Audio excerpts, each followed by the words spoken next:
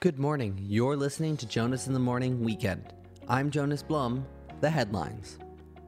Miami Beach in Florida has declared a state of emergency due to an influx of students on spring break. Earlier in the season, the mayor warned people to stay away from the city in order to avoid another super spreader situation.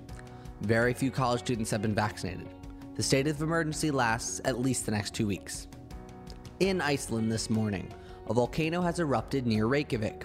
The region is being described as dangerous by authorities, but it has been downgraded to the somewhat decreased level. The real concern from the lava is gas emissions that are harmful to human lungs and are flammable in bulk. The Centers for Disease Control in Atlanta under the Biden administration has relaxed social distancing guidelines for students in schools. The former guidelines required 6-foot separation. Now they only call for 3 foot. These tighter quarters are only for students. Teaching or administrative staff must continue 6-foot distancing.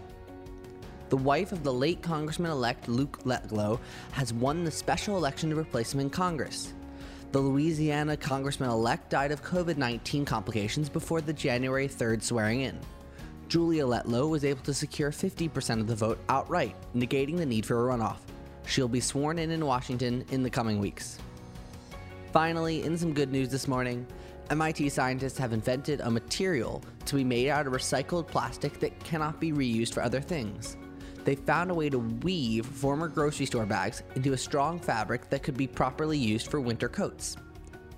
And that's the news for this Sunday, 21st of March, 2021. You're listening to Jonas in the Morning Weekend. I'm Jonas Blum.